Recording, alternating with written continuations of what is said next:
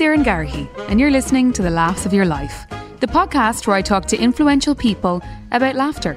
From their first memories of laughter, to feeling laughed at, to if laughter wasn't the best medicine, what would be? Imagine living in the moment like a dog. You know when your dog's outside looking in through a glass door or something? Yeah. It's like, let me in, please. Oh, Jesus, you have to let me in. Please, I have something, I need to do something. It's so important. PJ, fucking hell, let me in. You let him in. What do you want to do? I want to go out. That's it. It's just about the process. Actor, comedian and radio broadcaster PJ Gallagher is my guest this week. He tells me about growing up in a madhouse in Raheny, finding his passion through riding a motorbike, and how he, unlike the rest of my guests so far, takes sheer joy out of having the last laugh. I hope you enjoy. PJ Gallagher, you are extremely welcome to the laughs of it. Can I finish? Oh, sorry, yeah, go on. This is your bit. You just give me a cue, give me a hand signal. You're very welcome to the laughs of your life. Oh, that was my bit. How are you? Thanks, Darren. I'm delighted to be here.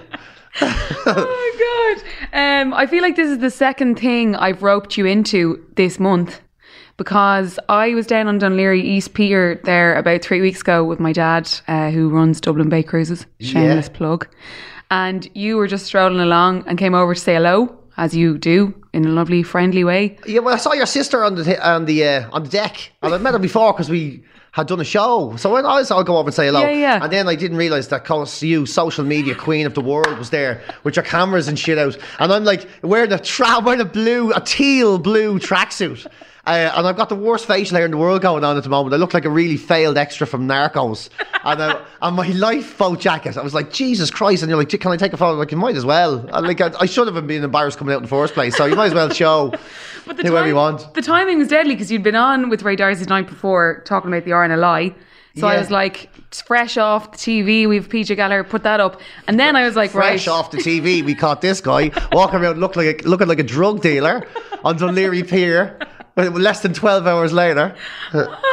And then while I was still maybe on your mind, I was like, right now I'm going to strike and ask him, will he do the podcast? So I roped you in again. Thank you very much for doing it. No, I'm delighted to do it, yeah. I've been listening. It's been great crack so far. Good. Yeah, I like it, yeah. It's great. Okay, we'll launch into the first question. PJ, your first memory of laughter? Yeah, like this, it's such a weird question to ask. I know it's sort of straight question, but then you have to remember, like, I've done a lot of fucking laughing in the last many years. Jesus Christ, I'm 44 next week. So, yeah. You look great. Huh? You look great. No, I really don't. Just the bits I show you. Just the hands and neck. Everything else doesn't. But that's it. So I've done a lot of laughing over the years. But I was thinking about the one thing that I remember, like the first time I remember laughing in a group, well, that's the one that matters, was watching TV. And I think like most kids who were born when I was born, like when shit was black and white and the famine was just over and that, and it was like you were raised by the TV. So it was like pre-internet and all that. And like I remember, like my old man would be gone a lot, because it was the 80s. So when men had kids, they sort of went to the pub and came back when they were in their 20s. And he went out a lot. And my ma was like always the one working and doing her bits and pieces in the house, because my childhood was so weird, like, and messed up and all, like, I don't know if you know about the show we made. Yeah. All the shows and stuff. And like, it was like half a psychiatric hospital. Like, it was mental shit.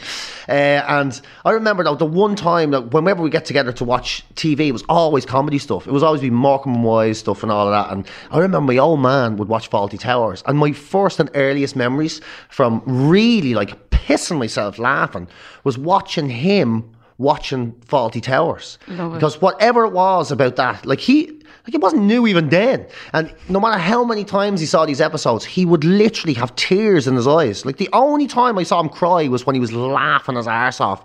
And it was always at that same stupid fucking show. It was always like Basil and Manuel having these like unable to understand each other moments. Basil the Rat and the Germans. And I think it was this episode where he bets on a horse. He gets Manuel to bet on a horse. I can't really remember. And then he tells Manuel, whatever happens, this never happened. So you never tell anyone, I gave you the money for a horse. And then, of course, he needs him to come clean. And that's the one time Manuel does the cover up and it's like a disaster. And my old man thought it was so funny, like tears in his eyes. But for me, the real crack was watching him. It's like secondhand laughter. Yeah, secondhand laughter. Like the real show was like the other side of the camera. It was watching my old man in his seat just like pissing himself laughing. Yeah, and then, I get that watching my granddad watching Mrs. Brown's Boys because I don't find it that funny. Yeah. But he's obsessed with it. And it is that. It's the joy you get from watching them. Yeah, I think so. I like Mrs. Brown's Boys. I have to be honest. It's fish and chips, right? It's fish and chips. And here's all of us comedy idiots walking around like trying to get our fucking Michelin star for years. And then Brendan O'Carroll opens a chipper on the corner. And who doesn't love fish and chips, right? So it's like, it does what it does. The best description ever. It's fish and chips. You sit down on a Friday, you let yourself go a little bit. Yeah, you feel a bit guilty. Fuck it. But it was brilliant. You enjoyed it. It's fish and chips comedy. I think it's brilliant. It's something that all of us got wrong and he got right, I think. That is very true. I love that description. Yeah, I'd love to show that to my dad actually, because I know he'd die laughing. Really? Like, I know it would kill him laughing. Yeah. Like if you say that Christmas special where she got into the tree and it starts spinning around, like no even logic. It's not even a sensible gag. Like what? Christmas trees don't do that. There's no machine in the Christmas tree. And the bloopers I do love when they're when they fuck it up and they try to keep going and they start the scene again and all that stuff. Yeah, it is he's actually great at that stuff. Yeah. He's really good at that stuff. Yeah. And bloopers are just funny anyway. Yeah. I saw the Afterlife bloopers on Twitter. Oh yeah. And they're brilliant. Like Ricky Gervais is the king of bloopers. I need to watch that. Is it great? Have you not watched it? No. Oh, you have to watch it. Is it it's amazing? Yeah. Like I know everyone's saying it's like the best TV ever made ever, and that's the end of it, and that kind of ruins it. Yeah. Because it's not. Because you go into it and you're like, oh, why do people say that? I know, yeah. If I had found it myself, I would have enjoyed it. Yeah, and I watched it too early, so for me it was brilliant. Yeah, Yes. but it's really, really good. Okay, yeah, I'll loads watch of that. heart in it, and yeah, it's really enjoyable. Okay, yeah. so that's on my list. Okay, See, my old man wouldn't laugh at that. No. Because he'd be there. What are they start saying shit? I'm not into this. What's going on? They're trying to give me messages and all. Where's the woman on the tree spinning around? We all do. What's that accent? Yeah, that's the elf. That's the accent I always do for me dad. Oh my god. So TV when you were a kid. And what was childhood like apart from that? Well, it was a bit mad. Yeah. Like it was. It was fucking mad. Like For anyone who might know. Right, for everyone that might know, I tried to do stand-up on my childhood loads of times and I couldn't do it. So I had to write 2 separate shows for theatre to fit it in. So I was adopted when I was born. I was born in Bessborough House in Cork, right? So a mother and baby's home. Yeah. So I don't obviously remember that. And then I didn't really understand any of that until quite recently, actually. And then, so I was born there and I was put into foster care in Finglas. And obviously I have no memory of that either. And then I was adopted into Marino by my folks. Now, my folks did the best they could, but it was the 70s, and I think you could adopt a kid with a postal order back then. Like they delivered us to pubs and everything. I swear to God, I think they probably turned up with a car full of kids and just says, "Which one do you want?" Like it was just a different world. Like it was a different world. Oh my God. Anyway, they got me and my sister not long after, and then me dad ran a pub and that. So then things changed in the pub. In other words, it was gone and they had to do something else to make money. And it was the early 80s and there was no such thing as a mental health. There wasn't. Actually, there was none. You were mental or you had health. That was it. That was the 80s. There was no mental health. I'm struggling with my mental health. No, you're fucking not. You're grand. Like, suffering with your mental health meant you were walking around with your pants off. Like, it was just, you were 2 different worlds. Like, it was 2 different worlds. I think anybody that didn't feel something wrong with them was just like, they were probably seen as mental. And at the time, the Eastern Health Board, which were to become the HSC later, they tried this experimental program. Right, so there's 3 houses in Ireland. I think it was 3 houses in Ireland where they took people who were schizophrenics, or they had like really bad institutionalized stories, whatever, in their past, and they put them in domestic homes to be looked after by families. And ours was one of those 3 houses. Okay. So it was me and my mum, my dad, my sister, and the dog in the gaff, and then 6 schizophrenic, lunatics. Like it was fucking mad on the other side of the house. So you're kind of growing up, and this was your normal. Do you know what I mean? Yeah. So it was. Were you exposed to them day to day? Of course you were. Yeah, you'd be like, I'd walk home from school some days, and like there'd be a guy in the hall. I remember one guy, and he was like, he used to think he was getting chased by this Spanish-speaking gorilla, which is the weirdest thing I've ever heard in my life. And you'd have to help him. So you'd be talking into an empty corridor going, yeah, go on, leave him alone. Fucking, he'd be gone now in a minute. And then that's okay. That had remedied that situation. At what age would you have been doing that? I don't know, 10, like young. Yeah. And that's why I had to write a show for it, because you can't do this in stand-up. In stand-up, you know the way you can do, I was walking down the road the other day, or when you're in school, and everyone can relate. Yeah. When you come home and say, when you come home and there's six schizophrenic lads in the gap, and your dad's drunk, so they haven't eaten that day. Like everyone goes, what fucking story is this? No, I don't know what you're talking about. This is a ridiculous story. And so you go, right, this is going to need a bit more explaining. So I think we'll do this in the Abbey. Because it's not going to work in the Comedy Cellar. We're going to have to think of a different stage. You know what I mean? Your ma's having a nervous breakdown, drinking wine out of the Hoover. Your dad's asleep. Them lads want their lunch, and you're trying to do a fucking entrance exam for secondary school. You're like, no, this is not something that's going to work. You know what I mean? No, it's not working. So you come up with it. So yeah, I had to do a different show. So that's why it probably, when it comes to, so when you ask me, what did you laugh at? Fucking Faulty Towers was the biggest relief in the world. Sitting around watching TV. You're all full of crying, laughing. You're on, well, for a start, you're here. Congratulations. It's good to see you. And she's not having a nervous breakdown because she's been left with us lot and them. So yeah, it's great. Let's all enjoy the telly for a half an hour before it kicks off again. Before somebody decides to drown themselves in the bath or whatever was going on. So yeah, it was a bit mad. Yeah, it was a bit mad. I used to go to school and they say sit down and be quiet. I don't know how to do that. I don't know how to fucking do that. You go to school and you used to call me parents and say, he's very disruptive. Jesus Christ, he's the quietest person in the house, they were probably thinking. Like, we can't get a word out of him. No. Oh my God. So yeah, it was, what was your childhood? It was like that. It was a bit mad. What was the question again? Oh yeah, sorry, yeah. I know, it was about, your childhood in general. So I think we've had the general gist. Yeah, and I didn't like school. School wasn't for me. Like the whole idea of sitting down and concentrating was never. Was it not for you? No. No. I hated it. I hated every day in every school I went to. I really did. Yeah. What do you mean every school? How many were you? Oh well, no, primary school and secondary school. Right. Yeah. No, I thought you were going to be like, I had to be moved from school to school. No, thankfully no. No, so I've been in as many families that have schools. Yeah. So no, I thankfully just 2 schools. But as soon as I was 16, I was gone. Were you? Yeah. Yeah, I was. Yeah, I was gone, and Couldn't I knew it was going to be gone. Like, if I stayed in school, I don't know what I'd be doing. Yeah. Definitely would have been something shit. Like it would. No, you would have found your way. I wouldn't. I would have been shit. You don't think you would have ended up where you are now? No, I definitely wouldn't. No, definitely not. The only reason I do stand-up is because I found out I could do it. Yeah. That was it. Like, I'm shit at everything else. So thankfully stand-up was a thing. You have a successful breakfast show, so you can do other things. Yeah, but that came out of stand-up as well. Okay, fine. Do you know what I mean? Okay, talking shit then.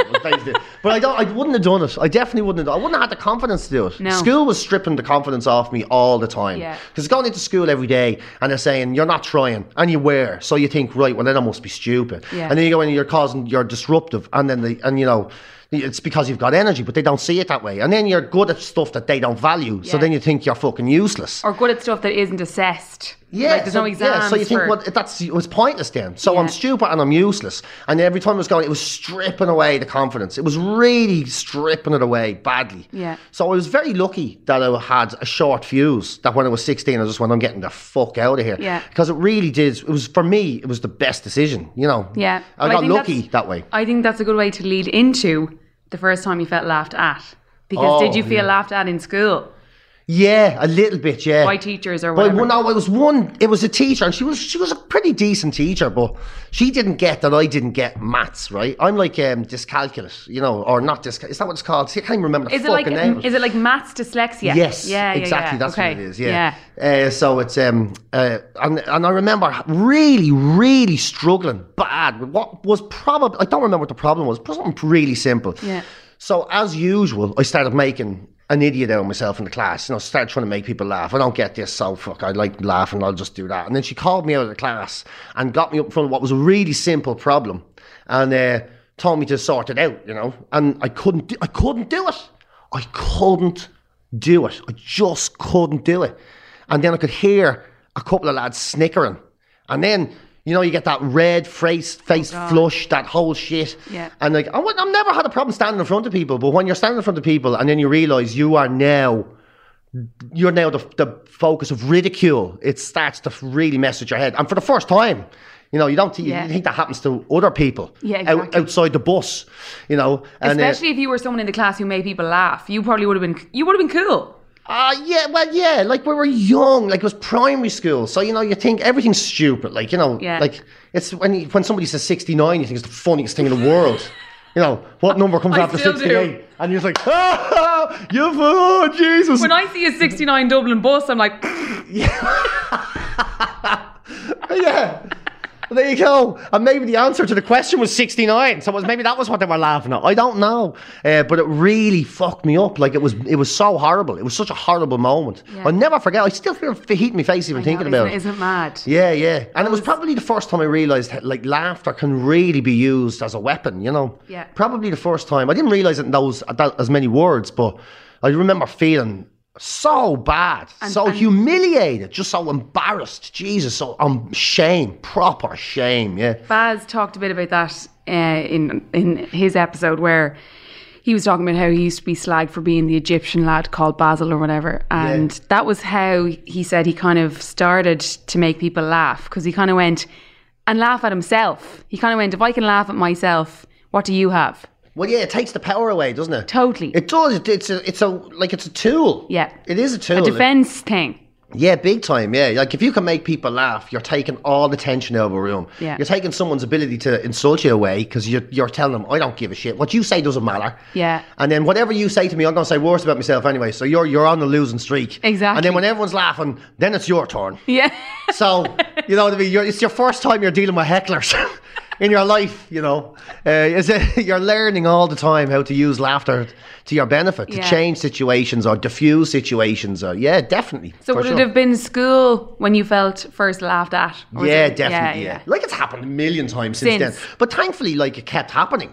Like, you know, thankfully it kept happening, because all my stand-up has always been about how I get myself into the stupidest situations, like shit that should never happen to an adult. You know, and that's, I'd say a lot of my stand-up is, my last show was called Dickhead, for fuck's sake. I called my show Dickhead and basically compiled an hour and a half of stories that were completely humiliating and put them on the stage. That was what I did, because I think that shit's funny. One of your stand-up moments ever was Vodafone Comedy Festival. I think it wasn't last summer, the summer before. The shower, the sex in the shower. Yeah, I love doing that. And you know, that's like a 6-minute bit and there's no talking in it. Yes. There's no talking. That was it. It was like... So I was proud of that, because like, you're up there for 6 minutes doing nothing except making noises and moving your body. Amazing. Yeah, it's good. This other, like the embarrassment stories I was telling. I told a story on stage, and I don't know how I made myself tell it, because it was the most mortifying moment of my life. Right, I went into a GP's, and I had two problems. I was like, I couldn't hear well out of my ear. In my right ear, and because I'm a man, I won't go with one problem. I have to save up and get value, right? So I needed 2 problems to go to the GP. So I was grand, walking around deaf, whatever, I can fucking just turn the other ear, grand. And then I was starting to go to the toilet, and it was burning, right? I was getting a little burn.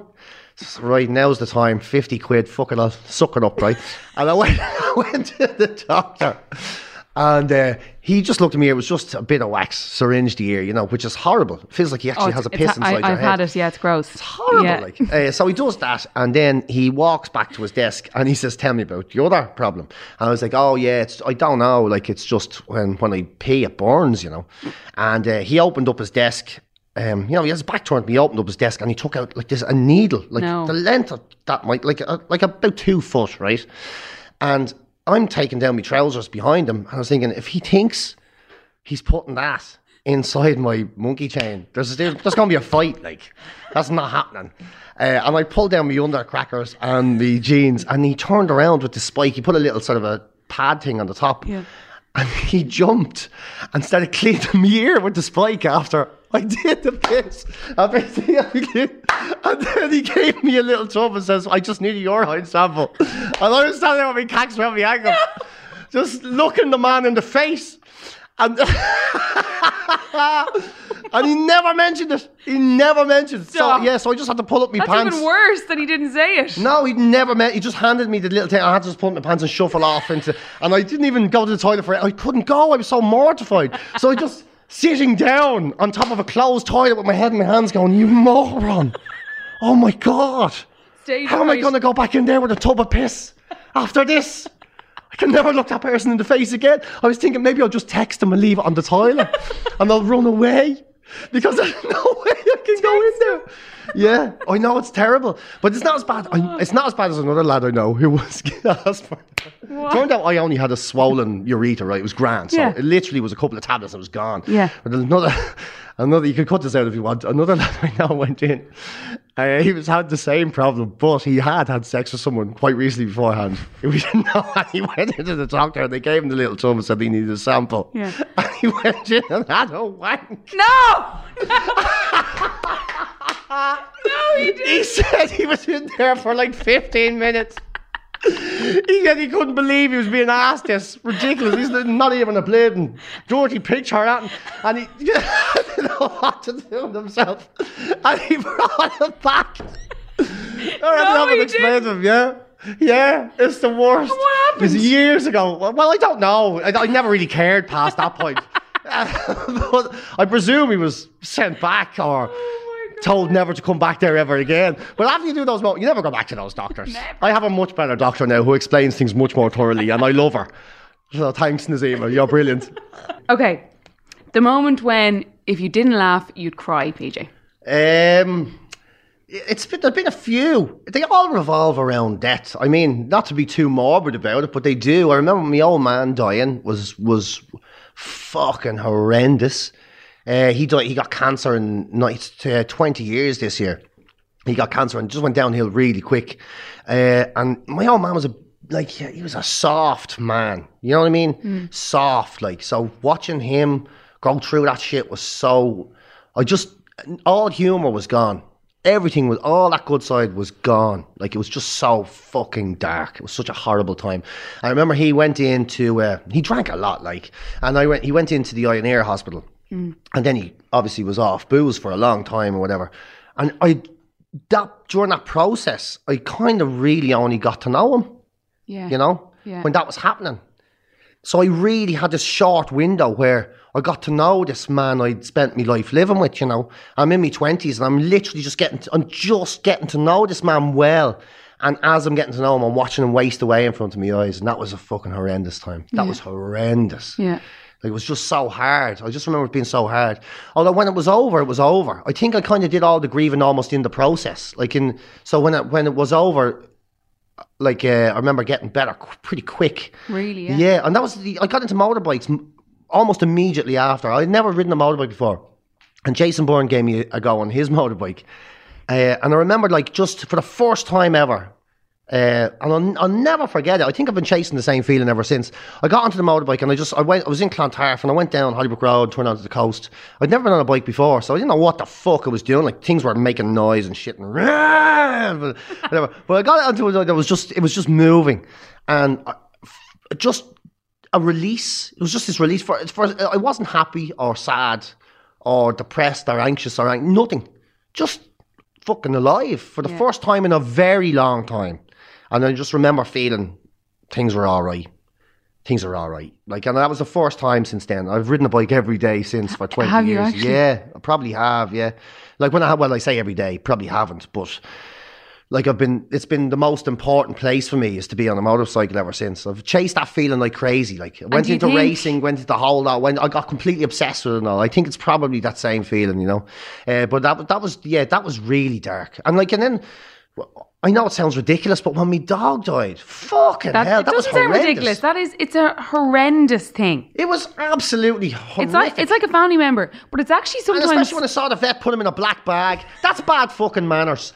Honestly, you know what I mean? If you put me down in a black bag, there'd be a row.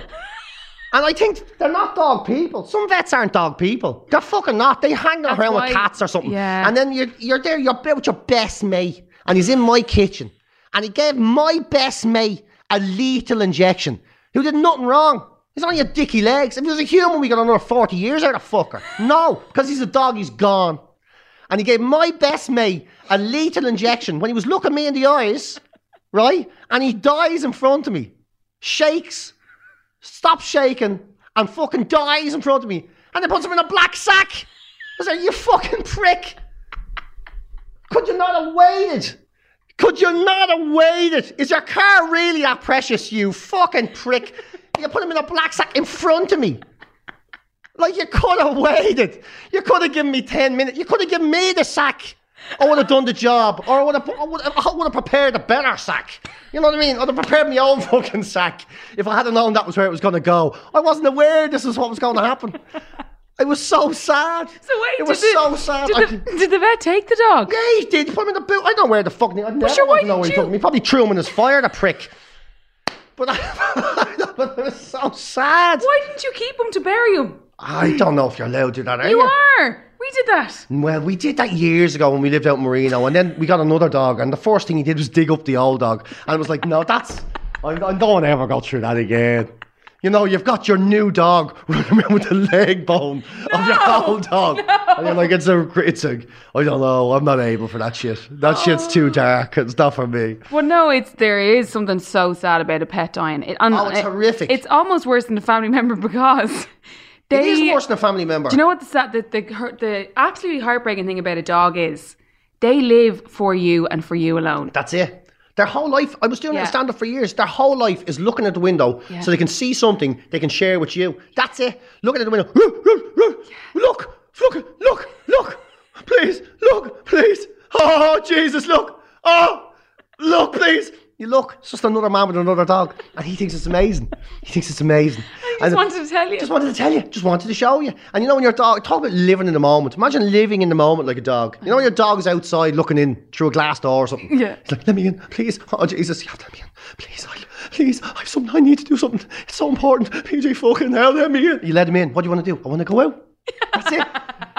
It's just about the process. It's just about the process. Yeah, there's nothing like them. Living in the moment, like we can only ever dream of. There's nothing like them. I love dogs so much. I really, really do. There's a thesis in that, in the way a dog lives their life. Oh, there really is. Yeah, I mean, like the Buddhists and shit. That's what they're trying to do, is live like domesticated animals. That's literally living in the moment, isn't it? Eating the same shit every day. It's not even tasty. out of an old bag. And thinking it's the best thing in the world. Every day. Shiting in the garden. You know what I mean? All they want to do is see your face. Living in the moment. That's it. A warm bed. Like, it's the simplest, most brilliant life. Like, yeah. Oh my God. The dream. Okay, right, PJ. Your no laughing matter moment in life. I thought I just gave it to you. You didn't? No. You gave if I didn't laugh, I'd cry. Oh, fuck. I thought I gave you that one. No laughing matter. A moment where you went... shit's hitting the fan here. Shit, I pretty much thought I gave you that. This is why I should have read the notes, isn't it? This is why I should have done more than scanned them. What about your career? Because you've had an unbelievable career. That's been a good laugh, yeah. And you're still, like, pretty young for someone who's achieved so much. I don't know about that. I'm half dead. I am. The average life expectancy... I'm not more than half dead. I think the average life expectancy of a man in Ireland is 82, isn't it? So I'm halfway through 40... I'm 80 fucking 8! Am I? 80 fucking 8? I am. So I'm more than half dead. I am. But in the midst of all of that, right? In the midst of all of the greatness and all of the brilliant gigs that you've done and the amazing roles that you've got, were there ever any moments where you kind of went, oh God, I don't know now if there's going to be another gig, or I don't know if I'm going to... yeah. Oh, Jesus, yeah. Yeah, every single time I finish a show, I think there's not another one in me. Like, every single time. And I also remember, because I was gigging for 10 years, and it was kind of going all right. Like, it was all right. Yeah. And you didn't really get a break, you know? And then I remember getting a phone call from a guy called Liam McGrath, and he says, we're doing this hidden camera show for RTE. Sorry. Now it's gone. And he goes, would you come in and do an audition piece for us or something? And I said, no. I was like, I'm done. I'm finished. What? Yeah. I was like, I'm finished. I've had enough of this shit. I was like, I'm 10 years doing it and it's not working out. And I had a feeling I was good at it. And to be honest, that's all I needed, because whatever I was good at, I was going to do. It didn't really matter what that was. Yeah. I just wanted to feel like I was good at something. My confidence was always weirdly down, so I just wanted to feel like I was good at something. And I kind of had felt that with stand-up. I felt I was good at talking to people and communicating. I liked people, you know. And it just wasn't happening. It just wasn't happening. And I was really down on it. So he said, would you do it at a gig? And I said, no. I just said, no, I'm done. I'm going to go away on my bike and I'm going to reassess my life when I get back. Yeah. So I got on my bike and I just literally left and went off around Europe and headed off around into Eastern Europe, down as far as Romania and the Albanian border. That's as far as I got before the border guard says, don't come in, they'll take your bike off. You don't grant. So I turned around and went to Greece. I went back to Italy. I got the ferry. And I started to work my way home. And when I got back, like that was a few months, and I got back and if whatever little amount of money I had before I left, I had really nothing left now. So I rang him on the off chance and just says, look, I don't suppose you're still looking for people. And in the back of my mind, I was thinking, Hidden Camera Show RTE, it's going to be shite, right? It'll be shite. So if I can do it, at least no one's going to see it. So I'll just go in and I'll do it if they'll have me, or at least I'll audition for it. I probably won't get it anyway. And I went in and did the audition tape. And the audition tape ended up being the first sketch we ever showed in Naked Camera. Stop. Yeah. And that was probably the lowest point. And then, of course, Naked Camera just became this sort of animal, you know, for a while. It just grew and it grew and it grew and it grew. And then I fucked it all up by making the Jake Stevens show, because that was shit. But that was, it was though. But you have to go with these things. But you have to go with these things and you have to take chances. We blew it because the biggest character in Naked Camera was Dublin City. Yeah. And then we cut that character out and went to the States, and it's not the same. Yeah. And it has its moments, like the preacher guy with the bananas, a great moment, but it wasn't the same.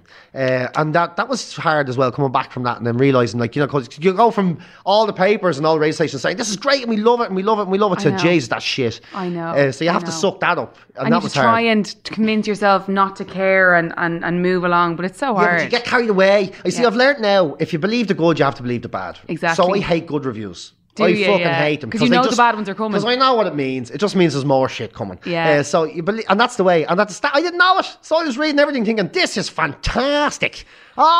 They love this shit. I love it. This is great. There was no such thing as Twitter. There was in the dark. So, there was no one's able to get you. So it was brilliant. Now it's like that. And then bang, it was gone. It was gone because we made a show that admittedly wasn't brilliant, it wasn't very good, so you had to suck that one up and take it, and that hit like a hammer then. And then I thought I was found out. Then you're like, that's the end of that now, you fucking idiot. You got found out, you let them all see your shit, you fucking idiot. And I remember going into this spin, I'm never going to gig again, and oh Jesus, and all the gigs were always selling well. They still sell well, but I did a gig, I think, in Killarney, right? Which I hate gigging in Killarney. I go down every year and I have a staring match. That's it. We have a staring match. It's not a gig. It's a fucking staring match. I look at 200 people that turn up determined not to laugh, and I turn up determined to finish the show. And we all hate it, and it always happens. And it's happened for years, right? Why do you think that is? I don't fucking know. I wish they'd just leave me alone. Why do they buy maybe they wish I'd leave them alone. I don't know, it's disagreement we have. They come and don't laugh, and I stare at them and they stare at me, and it's really awkward, and we all go home and think, thank fuck we survived. And I was doing that for years with them. And then after we did the Jake Stevens show, or the Making Jake show, I went back and did it again. But this was the one that mattered. This was the shit gig that mattered. This was the shit gig that was signifying the end of the career. The other 3 shit gigs from the last 3 years, no, that was just them being arseholes. But this was the one that was going to finish me. Everyone's going to hear about this. There's someone in here from the Irish Times that's upset, and he's going to write a letter, and it's going to fuck it all up. And of course that doesn't happen. It's a load of bollocks. No. You have one bad gig a year. That's what it is. And you get carried away with your own shit too. Yeah. And that was it. I know it sounds ridiculous, but they were dark times. Yeah. But you it's not plain sailing. No, but you learn. I think people would look at you and go, "Oh my God, he must it's just gone from strength to strength for him." And there's no way he's had bad. Not at all. And then sitting down and writing new shows, I haven't done stand up, and then I was suffering awful with stage fright for a long time. I did a documentary about it. I don't know, it was just the production of the shows. Like, once I have a show up and running, I'm grand. But just getting that stage is torture. Yeah. It's torture. It's so scary. And I haven't done stand-up again for a while. I don't even feel like a stand-up comedian anymore, to be honest with you. Really? Yeah, it's been a while, you know. I'm turning down all the festivals and everything at the moment. Yeah, I am. Yeah. I think I like the routine of the life, though. I think I kind of got to a stage last year where I kind of had to ask myself, how much is enough? Yeah. And what do you want? You can't do it all. And I love doing radio at the minute. And it takes the shit out of the shitty part of stand-up away. The horrible thing is it takes the good part of stand-up away. Yeah. But it takes that bit, that laborious, you know, sitting there trying to write gags that you know are shit for hours and forgetting you only need a minute a day, you know, and working on that. It takes all that away, you know. But it doesn't mean I'm enjoying, for the first time ever, a sort of a regimented routine style life. Yeah. And I am enjoying it. I really am, yeah. So you're loving radio? Yeah, I'm loving radio. I'm loving getting up in the morning. Are you? Yeah, 20 years doing gigs at night and you realise you're a morning person, which is a bit stupid. Yeah, but I do love it, yeah. What time are you up? And working with other people. Like a fucking comedian for 20 years driving a van. You're like a courier. That's all you are. You're just delivering jokes. You get into your van, you drive for 2 hours, you deliver jokes, you talk to people who aren't allowed to talk back, and then you get back and drive home. And would you be wrecked after a gig? No, not really. Would you be buzzing? It's buzzing, yeah. Would you? Yeah. Normally you're like kind of, it's weird. I used to be dangerous driving back a bit because you get that 1 hour where you're like, you feel like you could run through a wall. And then, of course, an hour later, all the adrenaline leaves your body and you're like falling asleep behind the wheel. Yeah, exactly. Yeah, so it's a bit like that, yeah. Okay, right. Next question. PJ, the person you always laugh with? It's a friend of mine called Jared Devine. He's a fireman and I've known him my whole life. I mean, like, we've been friends since the very start. And he's definitely, he makes me laugh. Just by owning a head, he makes me laugh. You know, people who could just...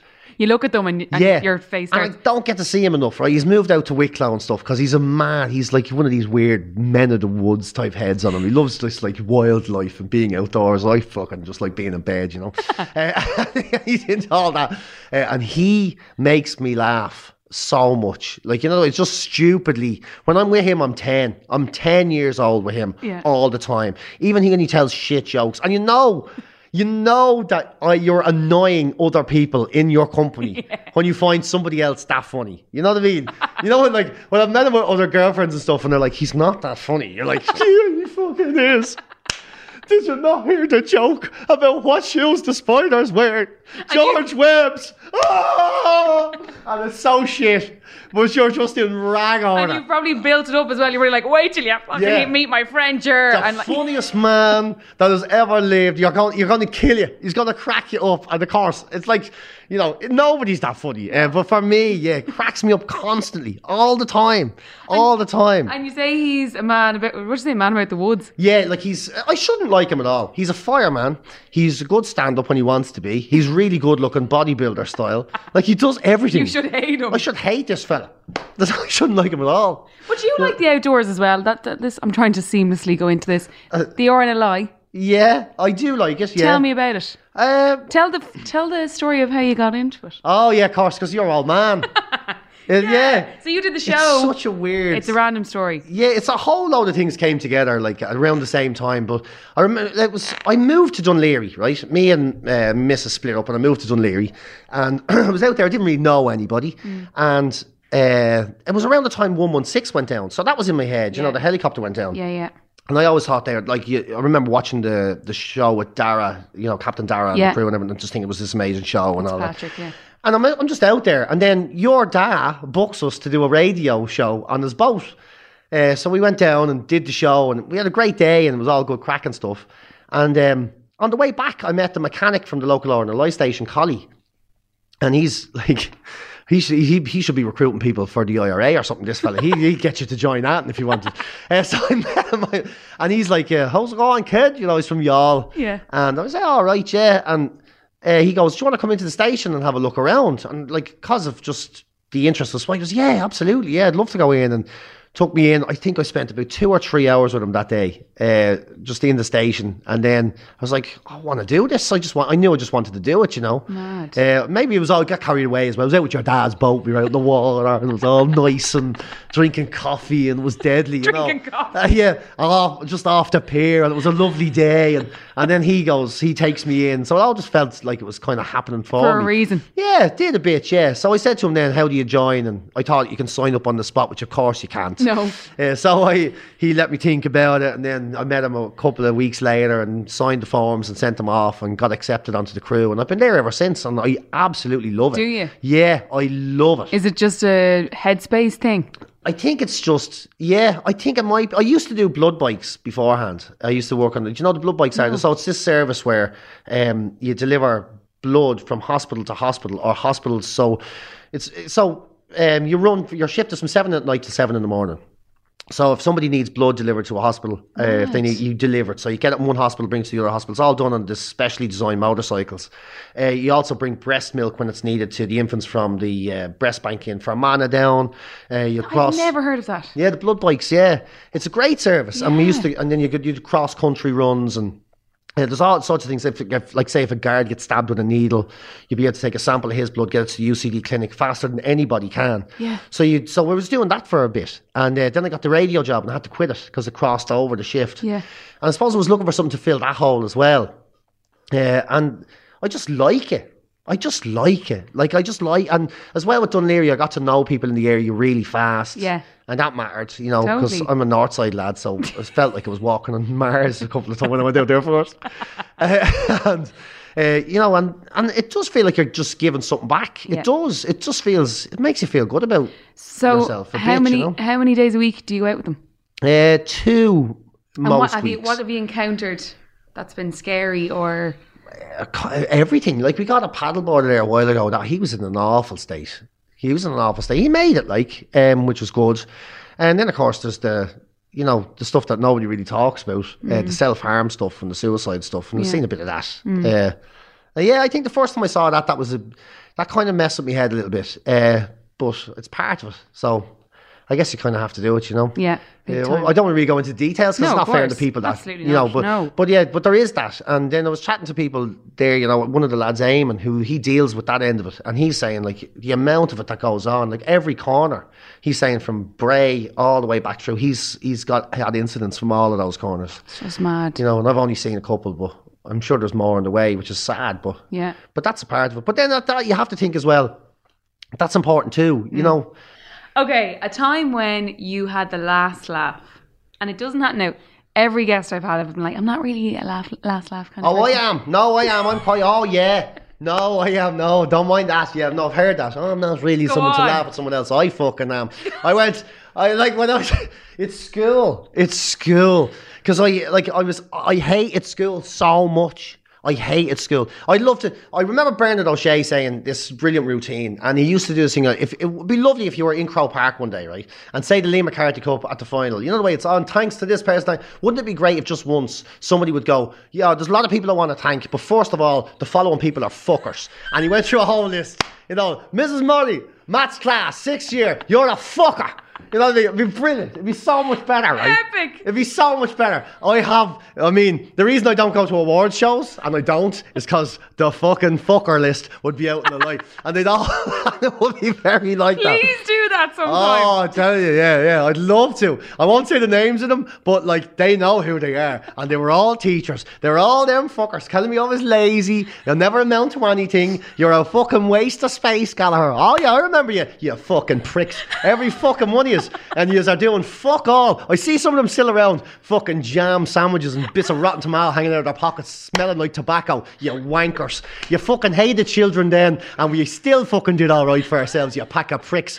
And fucking, best thing that could ever happen is that place be burned to the fucking ground. And you know what I'm talking about, that Kip up a Raheny, wank box of a place. They hated us. They cared for about 6 fucking kids in the top class, and the rest of us weren't even left to hold bowls properly. You shower of fucking cunts. It was fucking crap. And every one of them can kiss my fucking melody-shaped hole. So that's the last laugh. I did all right, and I hope it fucking kills you. I hope it kills you. Oh my God. That is fucking fucking gold. Oh my God. That is Unbelievable. amazing. Oh, they were. Please do fucking- that verbatim if you ever win an award. Please. Can you imagine? Yeah. Right, this podcast isn't worthy of that rant. That was You see, fucking brilliant. Dave Orr or someone sitting in front of you, getting ready for his lifetime achievement. And you too. I like you, but you can fuck off because I can't stop myself. Telling people to piss off that you like. Yeah. Just going, Oh, Jesus. Okay, right. PJ Gallagher. If laughter wasn't the best medicine, what would be? dogs, waking up. Do you ever go to sleep? Do you ever go to sleep, right? Have a day snooze, you know, and you wake up and you don't know what time it is. Yes. And at the same time, 2 dogs wake up in the bed with you. Have you ever done that? Never. That's the best feeling in the world. Oh my. That's the best feeling in the world. I don't give a shit. Do you have 2 dogs? I've 3. Yeah, one of them's getting on. Now, one of them's getting on. She's getting old. But she's the best one. I prefer her to the Just other a 2. dote. I'll be honest with you, I do prefer you. We all have favourites, let's be honest. She's amazing. She's my rescue dog from Dogs Trust, and she's my best pal. But the other 2 are amazing. And yeah, I love spending time with dogs. Like walking the dogs on my own, listening to audiobooks, that sort of shit. I just don't have enough time to do that. Yeah. I love it. I love waking up in the bed with animals. And anyone says your dog doesn't belong in your bed, doesn't belong in a fucking house. Like, the dogs do belong in the bed. That's what they're for. They're domesticated animals. People to make it out like you're sleeping with snakes.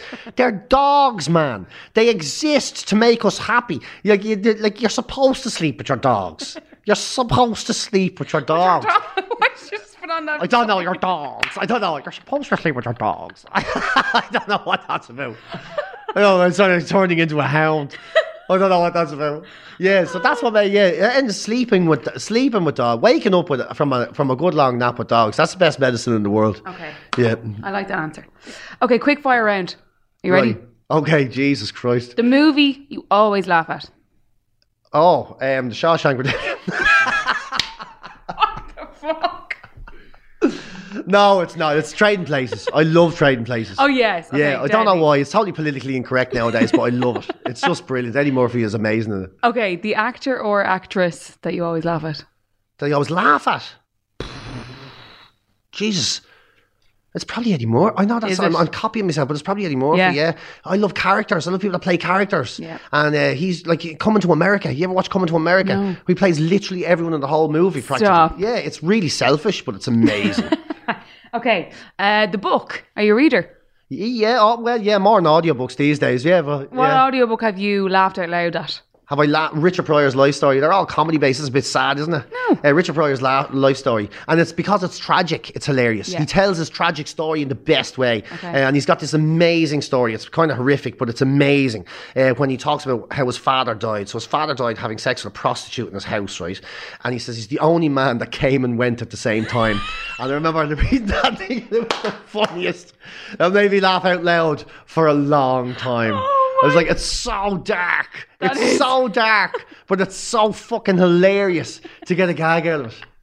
And about his dad. And it's his dad. It's his dad. Everything about it is so wrong. And then he talks about how he set himself on fire, and he says it was just an accident that his cookie fell into the milk and a chemical reaction set the bed on fire. And it's so dark, but it's hilarious. It's hilarious. Okay, the comedian you always laugh at. Jason Bourne, he got me into it. I know it sounds ridiculous, but he got me into it. Like, if you see my style of comedy and his style, they're very similar. And Yeah. it's basically because I kind of copied him.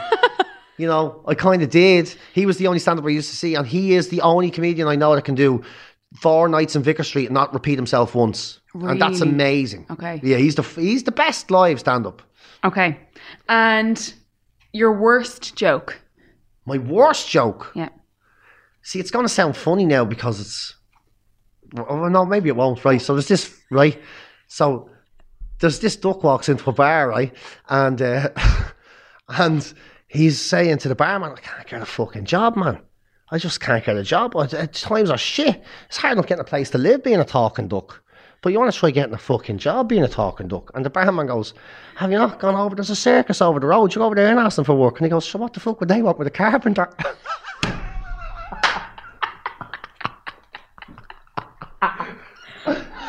Oh my god. PJ Gallagher, thank you so much for sharing the laughs of your life. No, thanks for having me. I really enjoyed that. I need therapy badly, don't I? Like, can we do this next week? How much would it cost? Thank you for listening to The Laughs of Your Life. I hope you enjoyed it. If there's anyone you'd like to hear from, get in touch. Tweet me at Theron Garrahy. Don't forget to like, subscribe, rate, review, and all those other things. This podcast is recorded in Collaborative Studios.